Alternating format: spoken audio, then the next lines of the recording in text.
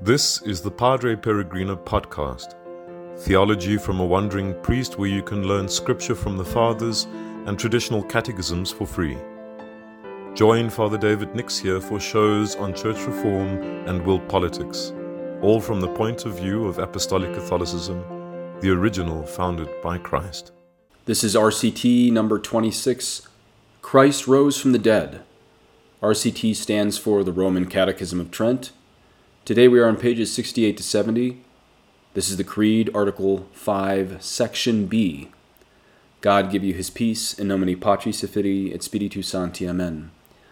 O heavenly King, Comforter, Spirit of truth, who art everywhere present and fillest all things, treasury of good things and giver of life, come and dwell in us and cleanse us of all impurity and save our souls, O good one. In nomine Patris et Filii et Spiritus Sancti. Amen. And if you're wondering where that prayer came from, it is an ancient Eastern Byzantine prayer to the Holy Spirit. You will hear it today in Eastern Orthodox churches as well as Eastern Catholic churches.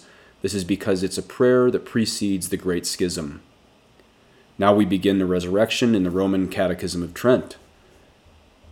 We now come to the second part of the article, and how indefatigable should be the labors of the pastor. In its exposition, we learn from these words of the apostle, "Be mindful that the Lord Jesus Christ is risen again from the dead." 2 Timothy chapter 2, verse 8. This command, no doubt, was addressed not only to Timothy, but to all others who have care of souls. The meaning of the article is this: Christ the Lord expired on the cross on Friday at the 9th hour, and was buried on the evening of the same by his disciples, who with the permission of the governor Pilate laid the body of the Lord, taken down from the cross, in a new tomb situated in a garden near at hand. Early on the morning of the third day after his death, that is, on Sunday, his soul was reunited to his body, and thus he who was dead during those 3 days arose, and returned again to life, from which he had departed when dying. By the word resurrection, however, we are not merely to understand that Christ was raised from the dead, which happened to many others, but that he rose by his own power and virtue, a singular prerogative peculiar to him alone. For it is incompatible with nature, and was never given to man to raise himself by his own power from death to life. This was reserved for the almighty power of God, as we learn from these words of the apostle. Although he was crucified through weakness, yet he liveth by the power of God. 2 Corinthians 13:4. This divine power, having never been separated either from his body in the grave or from his soul in hell, that is Sheol, there existed a divine force, both within the body, by which it could be again united to the soul, and within the soul, by which it could again return to the body. Thus he was able, by his own power, to return to life and rise from the dead. Thus David, filled with the Holy Spirit of God, foretold in these words, "His right hand hath wrought for him salvation, and his arm is holy." Psalm 97, verse 1. Our Lord confirmed this by the divine testimony of his own mouth when he said, "I lay down my life that I may take it again, and I have power to lay it down, and I have power to take it up again." John 10:17 to 18. To the Jews he also said, in corroboration of his doctrine, "Destroy this temple, and in 3 days I will raise it up." John 2:19. Although the Jews understood him to have spoken thus of that magnificent temple built of stone, yet as the scripture testifies in the same place, he spoke of the temple of his body. We sometimes, it is true, read in Scripture that he was raised by the Father, Acts chapter 2, verse 24, but this refers to him as man, just as those passages, on the other hand, which say that he rose from his own power, relate to him as God. Okay, me again. So notice, as I've said in previous catechisms, God the Father raised Jesus from the dead, God the Son raised Jesus from the dead, and God the Holy Spirit raised Jesus from the dead.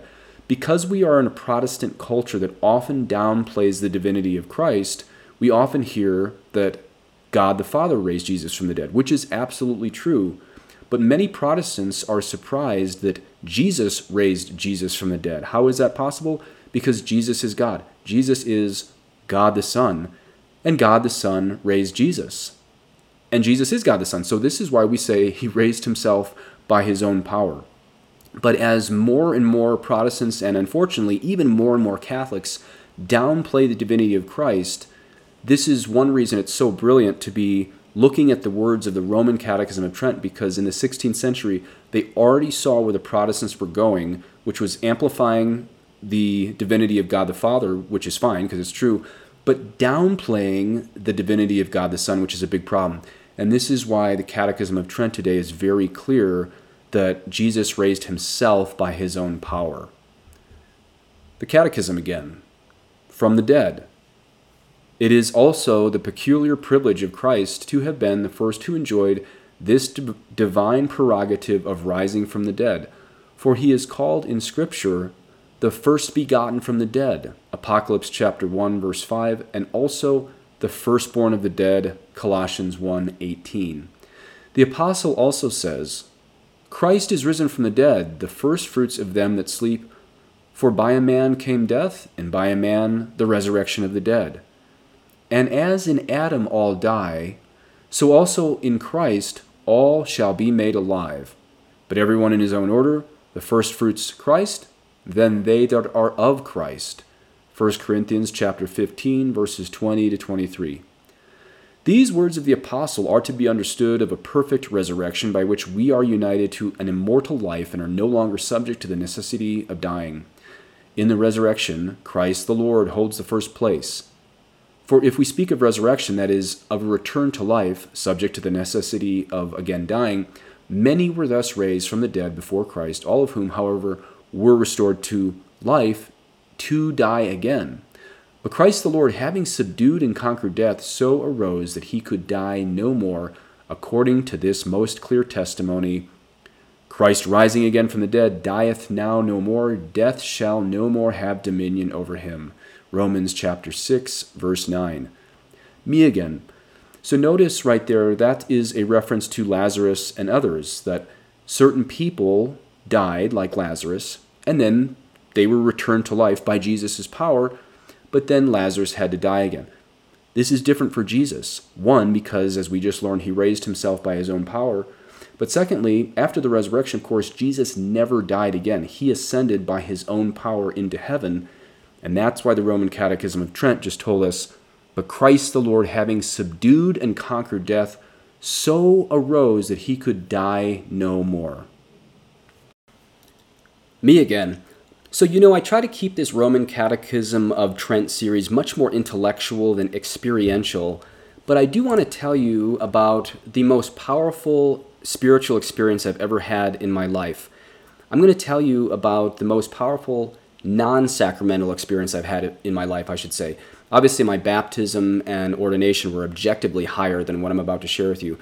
But when I was in the Holy Land about 12 or 13 years ago, I really wanted to have some type of consolation or some powerful experience at Calvary, putting my fist into the hole where the cross went, and nothing really happened.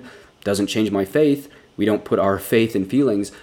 But then later when I was praying, maybe 20 meters away at the tomb of the resurrection, I wasn't expecting anything, and this is one reason why I know that the power of God really, really descended on me. I rarely share things from my journal, but I did put this on my blog about a year ago, and I am going to read to you from my journal so that you know that the most powerful experience I've ever had was a intuitionally deep knowledge when I was in that tomb there in Jerusalem that Jesus Christ not only rose from the dead, something I knew intellectually, but it just exploded from my brain into my heart with this experiential knowledge. As you'll hear in the journal, I was as sure as the nose on my face that not only had Jesus risen, he rose right at that location. So again, I usually try to avoid the experiential and focus more on the intellectual, but sometimes God overwhelms us with his love and his power, and this was the most powerful experience of my life. So I wrote this in my journal, not expecting it to be on a blog, since I didn't even have a blog back then, or a podcast. Didn't even know what a podcast was when I wrote this in 2007, but this comes from my journal. In 2007, I went to the Holy Land with 40 people. A certain seminary professor, we won't say him, couldn't even look at me or bear the sound of me talking. One woman on our group started a fight with me for arguing against the modernism of our Palestinian tour group leader. I expected all kinds of grace at the foot of Calvary and felt nothing. So one night, I snuck away to the same church but a different location, the Holy Sepulchre. But this time I went to the tomb where Jesus rose.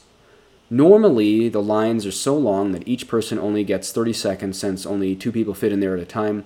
But I happened to show up 30 minutes before they were closing, so almost everyone was ushered out. Somehow, I was able to go into the tomb for 20 minutes. I was neither seen nor sneaky, but I just went in alone. Within 10 minutes, I can say that the power of God I felt in there was greater than my ordination day a year later. By the way, I'm subjectively speaking, not objectively speaking.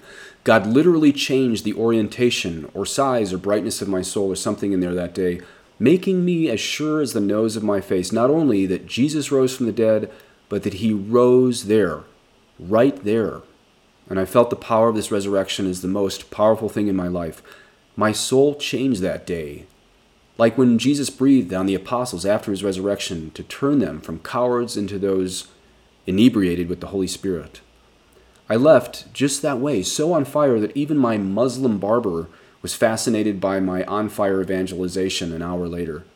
Janet later saw me and said I was walking on air and looked different as I returned to the hotel that night. Objectively, besides my baptism and ordination, it had to have been the single greatest supernatural grace that God has ever given me. But subjectively, it was definitely the greatest grace I've ever received. Okay, and then just a quick reminder to all of you who are listening to the RCT, you might want to try out the VLX. I recently did a special called VLX Special Mental Prayer for Families. It was released on the 11th of September 2023. This was my last VLX if you're listening in real time. And the meditation I walk people through as if they were going to do meditation for the first time, and it's also a good way how to teach kids how to pray, was the resurrection.